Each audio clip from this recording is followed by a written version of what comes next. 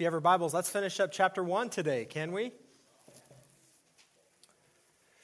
There was a couple surveys done by the Barna Group, and it reveals some alarming trends. 1/3 of American adults had not attended a regular church service in the past 6 months.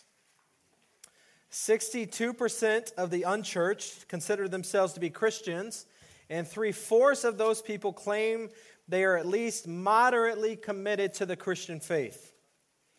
Fewer than 1 out of every 5 adults firmly believes that a congregational church is a critical element in their spiritual growth, and just as few strongly contend that participation in some type of community of faith is required for them to achieve their full potential. Only 17% of adults said that a person's faith is meant to be developed mainly by the involvement in a local church. What that reveals is that to much of the world today, it seems like the church doesn't really matter. In fact, I'm amazed at all the excuses I've heard over the years that people come up with in order to justify not being a part of the church. This last week, I came across an article titled, "Pastor Quits Sports." And here's why this pastor quit going to sporting events. Every time I went, they asked me for money. The people with whom I had to sit didn't seem very friendly. The seats were too hard and not at all comfortable. I went to many games, but the coach never came to call on me. The referee made a decision with which I could not agree. Some games went into overtime and I was getting home late. I suspected I was sitting with a bunch of hypocrites. They came to see their friends and what others were wearing rather than to watch the game. The band played some numbers that I have never heard before. It seems the games were scheduled when I wanted to do other things. I was taken to too many games by my parents when I was growing up. I recently read a book about sports, and now I feel I know more than the coaches do anyhow. I don't want to take my children to any games because I want them to decide for themselves what sport they like best. So as we come to the end of Ephesians chapter 1 this morning, Paul makes it clear that the church really does matter. It matters because it matters to God. I hope that God has touched your heart like He's touched mine as we've journeyed through the first chapter in Ephesians. I've been blown away by this whole idea of all these spiritual blessings that God has made available to me through His Son, Jesus. I'm amazed at the fact that it gives God pleasure to have chosen me and predestined me to become part of His family. I'm in awe of the fact that Jesus would give His life to redeem me from my sins. I'm astonished that the Holy Spirit is my personal guarantee that God will give me all that He has promised. And I'm completely taken aback that to have God's resurrection power work in my life. So as we've come to the end of chapter 1, Paul kind of wraps this all up in verses 22 and 23. It says, "And He put all things under His feet and gave Him as head over all things to the church, which is His body, the fullness of Him who fulfills all in all."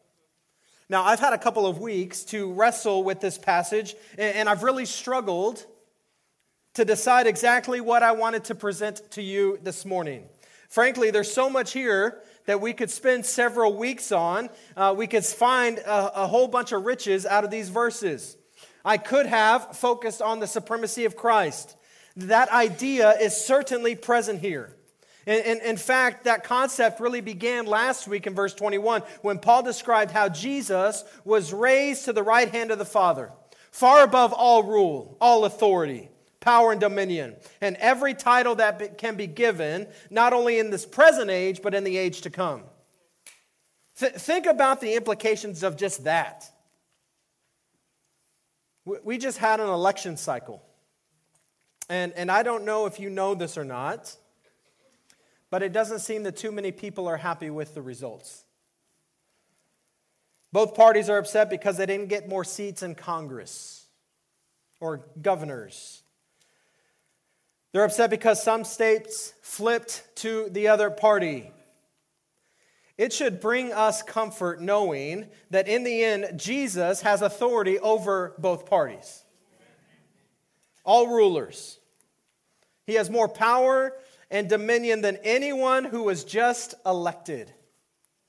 If you feel like the rise or fall of a nation is dependent on who is in office, I don't care what party you're a part of, you have a small view of God. A political party is not going to turn this country around. It is the one who has authority over all power and dominion. We look to him to restore and redeem and change the hearts and eradicate evil. That's who we look to. I was blown away. Now, this is a little more political up in this part of the country than it was down in Texas, but I was blown away this election cycle that there were parties running and their base was killing babies up to the moment of birth. I felt like there should have been a warning on the TV screen for children before these ads came up. That's evil. The governor of California put billboards all over the country promoting California as a sanctuary state for abortion. That's evil. But do you know what makes it worse? He used Jesus' words as a means to justify it. Love your neighbor as yourself. There's no greater commandment than these. That's what's on the billboards promoting abortion. What? That is wicked and evil. If we didn't have Jesus, there would be no hope. It brings me peace to know that he has power and authority over all governors, all presidents, but more importantly, over Satan himself. And listen, if you think that I'm promoting one party over the other, you're not hearing me. There is evil in both. I am promoting Jesus, who has dominion over all. So as I read this passage over and over, it seemed like I kept being drawn to the words, to the church. Now, although this is the first time Paul has used the word church in this letter, it is clear from what we have already studied that this is not the first time that he's already thought about it. The church mattered to Paul because the church mattered to God. And it ought to matter to us for the same reason. Because if people mattered to us like they matter to God, we wouldn't see political affiliation. We would see men and women who have souls that matter to God. So this morning I'd like us to think about why the church matters. The first reason is it is God's people. As I mentioned before, this is the first time Paul has used the word church in this letter. So we probably ought to spend a moment to take a look at the word itself. The word that is translated church is ecclesia. Ecclesia means called out ones. So when Paul writes about the church, he's not writing about a church in Ephesus. He's not writing about a church in Eldridge. He is referring to all those who have been called out or chosen by God to be a part of his family. In other words, the church consists of those who have been chosen by God and who have placed their faith in Jesus Christ alone for their redemption and their salvation. Here in Ephesus, or in Ephesians, as well as other letters of Paul, Paul often uses the analogy of the body to describe the church. He pictures the church as a collection of God's people who join together in a body in order to accomplish what none of the individual parts of the body could accomplish on its own. Paul describes that body in Romans 12. Starting in verse 4, he says, "For as in one body we have many members, and the members do not all have the same function. So we, though many, are one body in Christ, and individually members of one another. Every person who has received the spiritual blessings Paul has written about, beginning in verse 3, is a member of that body. We've already seen just how much we matter to God in order for Him to have poured out all those spiritual blessings in our lives. So the church matters to God because it is made up of people that matter to God. The second thing we see is the church is God's presence. In Old Testament times, although God wasn't limited to being in one place at one time, His presence or His glory was made manifest in the Holy of Holies in the tabernacle and later on in the temple. And the Bible describes that the tabernacle was filled with the glory of God in Exodus chapter 40. Verse 34 says, "Then the cloud covered the tent of meeting, and the glory of the Lord filled the tabernacle." Notice the phrase of that verse. The glory of the Lord filled the tabernacle. That is how God chose to manifest His presence among the people of Israel. It's interesting that we find similar language used by Paul when he describes the church. He writes that the church is the fullness of Him who fills all in all. I think it's quite likely that Paul had the tabernacle in mind when he was writing these words. And if that's true, then Paul seems to indicate that there is some parallel between the tabernacle under the Old Covenant and the church under the New Covenant. The tabernacle and the church are both earthly manifestations of heavenly realities. They are physical representations of the presence of God here on this earth. The difference is you had to go to the tabernacle. You had to go to the temple where the Holy of Holies was. It was a pilgrimage that families would take to offer sacrifices. There was only a handful of people in the world that could even enter into it. Now, that same presence is in you and me. We are the tabernacle. We are the temple. God's presence is here in this room because there are people of God who have been chosen by Him before the foundation of the world. When you walk into this room, you are bringing the presence of God with you. When there is more of us in this room, we are bringing more of the presence of God in this room. Now, Drew and the worship team do a fantastic job of getting our attention focused on what God wants to say to us each week. When people went to the temple, they knew God was there.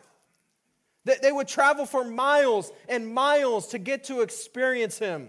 They wanted to be close to Him. There were prayers said. There were songs that were sung. There was an expectation that He would forgive their sins. Do you want to change your worship experience? Pray before you get here. Ask God to speak to you. Prepare your hearts before you come by listening to worship music, by reading the Scriptures. Have God's Word on your lap. Take it with you. Take notes. Sing loudly like you mean it. Come here expecting God to move because His presence is here. It's in you. It's in all of us. The third thing is the church is God's plan. Throughout chapter 1, we have seen that everything that God has done for us in accordance with God's pleasure and will. And the same is certainly true for the church. Perhaps we can see that even more clearly, if we look at a passage that we'll come to a little bit later in Ephesians. In Ephesians chapter 3, Paul says, "So that through the church the manifold wisdom of God might now be made known to the rulers and authorities in the heavenly places. This was according to the eternal purpose that He has realized in Christ Jesus our Lord." Let's examine that passage for just a moment. The first thing that we notice is that revealing His manifold wisdom through the church is part of God's eternal purpose. The church is not just an afterthought on God's part. It was part of his plan from the beginning of time. The second thing that grabs my attention in that passage is a three little word called now. Now. What Paul seems to be saying is that the church is only part of God's overall plan. A part of his plan that was just coming into existence here on earth as Paul was writing these words, even though it was part of God's plan from before the foundation of the world. Prior to the origin of the church, God had chosen to reveal himself in a number of different ways. For instance, we've already talked about how God would reveal himself through the tabernacle and the temple. We also know that God had previously revealed himself through creation, particularly through the heavens. Psalm 19 verse 1 says, "The heavens declare the glory of God. The skies proclaim the work of his hands." God had also revealed himself through his chosen people, Israel. And of course, God reveals himself today through his word. But since the resurrection, God has chosen to use his church as a conduit to reveal himself to the world. He took a small, uneducated, unimportant, common group of men and gave them a responsibility of spreading the message of the resurrection to the entire known world. And today, as the spiritual descendants of that small group of Christ followers, that responsibility has now been passed down to us. So it's no wonder that the church matters to God. His entire plan for reaching the entire world with the gospel message depends upon the continued existence and effectiveness of the church. The church matters to God because it is made up of people that matter to God. The church matters to God because it is the earthly manifestation of his presence. And the church matters to God because it is a crucial part of his plan for the world. The fourth thing is, it is God's place. It's God's place. Even though Paul has not previously used the word church in this chapter, he has certainly had it in his mind throughout it. Think about all the pronouns that Paul has used that has made it extremely difficult to memorize chapter 1. Everything is we and us, or the plural of you. Paul has been unambiguous in showing that all these spiritual blessings that we have in Christ are not just for our own personal benefit. As I've said before, God is not in the business of creating a Lone Ranger type Christian. All of these spiritual blessings that he has poured out on us are intended to be experienced within the body in connection with other believers. There's also one really fascinating observation about a verse that we looked at several weeks ago. Verse 18 in chapter 1. I pray that the eyes of your heart may be enlightened. Do you see anything unusual in that verse?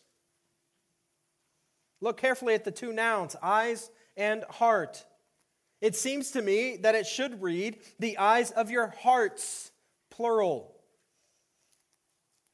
Did Paul just make a mistake with his grammar, or is there a reason he used the singular heart? I think Paul is trying to make a point here. He wants his readers, he wants the church to all have the same heart. He wants the eyes of their corporate heart to be enlightened.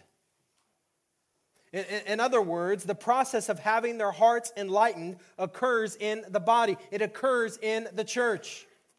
Since we're all parts of the body, our participation and interaction in that body is crucial both to the health of the body and our own individual health.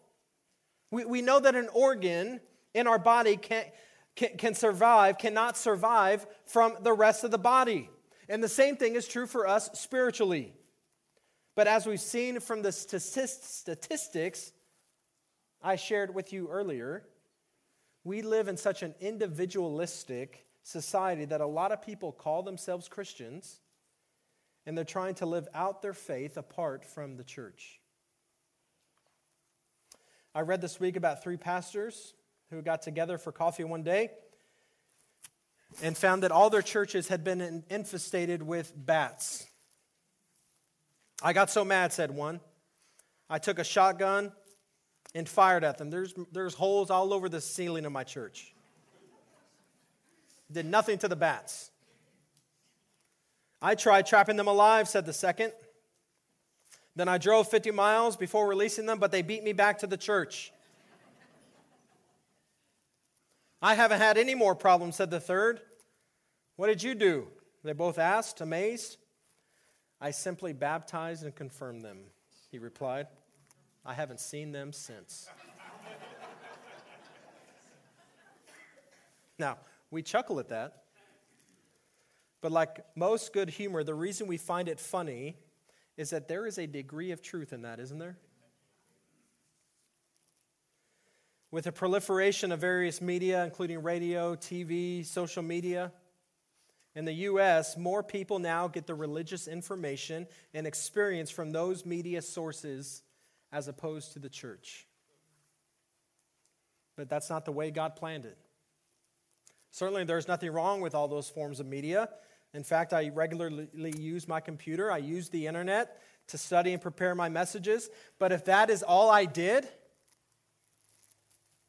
and I didn't come on here in Sunday and share with you what I'm learning with you, if I didn't interact with you, there wouldn't be much point to what I'd spent my time on that week. The church is the place God designed His people to grow together in their faith. And when I say it's a place, I'm not using it as a word to designate a physical location. This building we're in this morning is not a church. It's a building. Remember, the word church means called out ones. The church is people, not a building. So I'm using the word place here to represent the coming together of various parts of the body for the purpose of encouraging one another and growing together in our faith. And the Bible is clear that God has designed the church for exactly that purpose. Let's take a quick peek at a verse we'll cover later in greater detail down the road. Ephesians chapter 4, verse 11. Paul says, and he gave the apostles, the prophets, the evangelists, the shepherds, and teachers to equip the saints for the work of ministry, for the building up the body of Christ, until we all attain to the unity of the faith and of the knowledge of the Son of God, to mature manhood, to the measure of the stature of the fullness of Christ. This passage makes it very clear that God intends the church to be the place where believers are built up in their faith and become more mature. This is the place. All of us together. It is where they are prepared to serve God. There are countless Jews right now willing and ready to rebuild the temple so that they can experience God. All over the world. Everything is ready except the building. Jews have been mourning for thousands of years because they have not been able to worship in their temple. When they build it, people from all over the world will come and visit. The reality, though, is that God's presence won't be there because it's in you and it's in me. God's place is in us, not in a building built by men. The problem, though, is that the church doesn't live like they are the temple of God. In your day in and day out lives, are you aware and making others aware that the Spirit of God is in you? We can bring the presence of God with us to work, to school, to our homes and hobbies. If the only time that you experience the presence of God is here on a Sunday morning, then keep coming. You aren't doing anything wrong. But the goal of this church is that as you experience more of Him, you will begin to take His presence with you and see Him change the world around you. That is the goal of this church. We need more of the presence of God in our workplaces. We need more of the presence of God in our homes and in our schools. We need more of the presence of God in Washington. So my challenge to you this morning is for you to ask God to speak to you. Did you come here this morning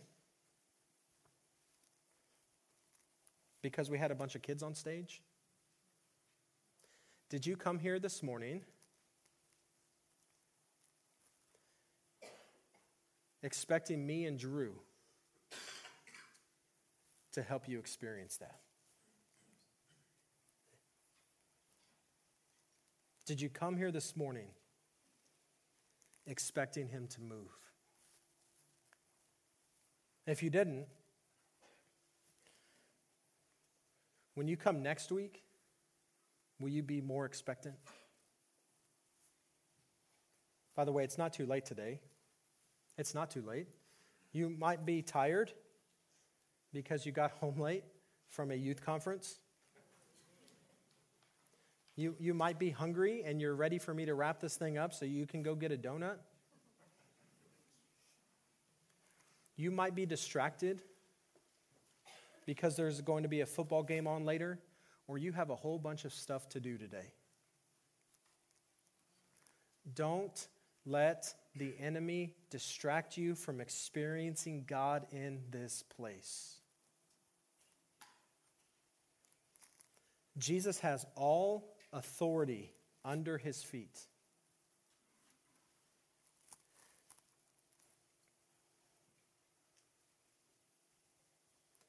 And that same authority that He has can overcome all your questions.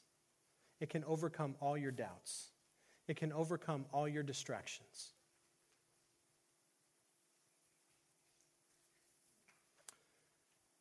And so as we respond, it's not too late for Him to move in this place. His presence is here.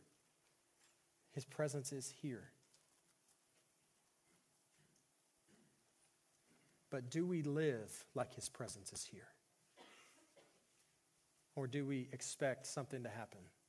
They didn't sing the songs I liked today. I didn't get my seat because some grandma came to see their kids and she's sitting in my seat.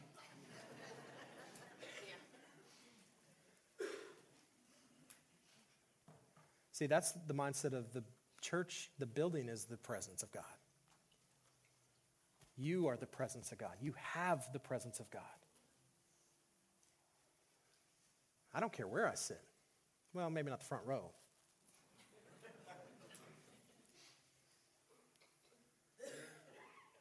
So I'm going to pray for us, and I'm going to ask the worship team to come on up. Can we corporately pray the same prayer quietly to yourself? That God would speak. That not that God would speak to the person sitting next to you, but that God would speak to you. And as God speaks to you, how are you going to respond? What are you going to do? How is that going to affect your day in and day out life? That you have the presence of God in you. The same power of God in you. The same Spirit that fell in the book of Acts and thousands of men were saved after they heard the gospel is available in you. Do you believe that? But do you live like you believe it? I really think we need God to reveal those things to us. And so I'm going to pray. And as we pray, will you pray the same thing with me? Father God, I pray right now that you will speak to me.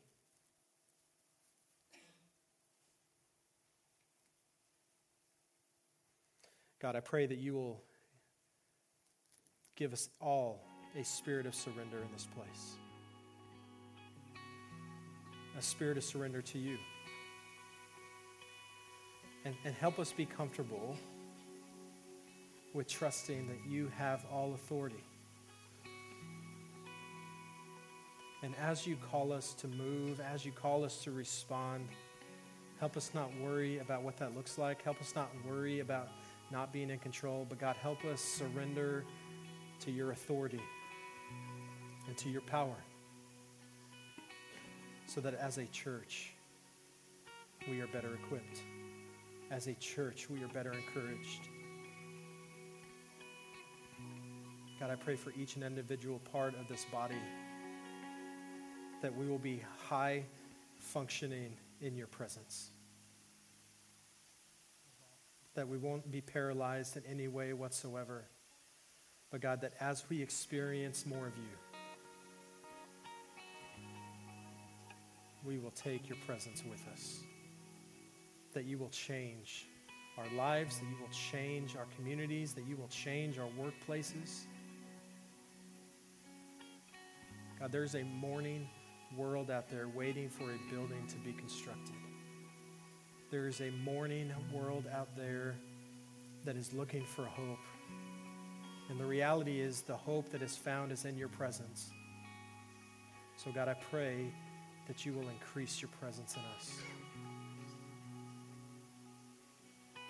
So as we respond, Father, I pray that you'll move. I pray that you'll speak. It's in your name we pray. Amen. We're going to sing one more song. We have some time this morning. I'm going to ask the prayer team to come forward and be available to pray with you. I'm going to ask that if you know that the God is speaking to you, that you will come forward and respond, that you will come lay that down at the hypothetically at the cross. That as we experience more of God together, every single one of us that walks out of here will know God's presence was in this place.